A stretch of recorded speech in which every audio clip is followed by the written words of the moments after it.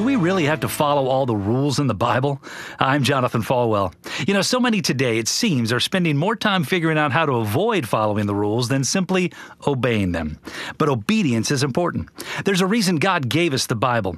He gave it to us so that we would know how to live, what to do, and where to turn when things go wrong. Yet people today constantly disobey His Word. Matthew chapter 28, verse 20 says, "To teach them to observe all things that I have commanded you." Jesus spoke those words right before He ascended into heaven, and He made it clear we have an obligation to obey. James chapter 4, verse 17 tells us it is sin not to obey. John chapter 14, 15 says, "If you love Him, then keep His commandments." So today, read God's Word, obey God's Word, and live in the promises of God.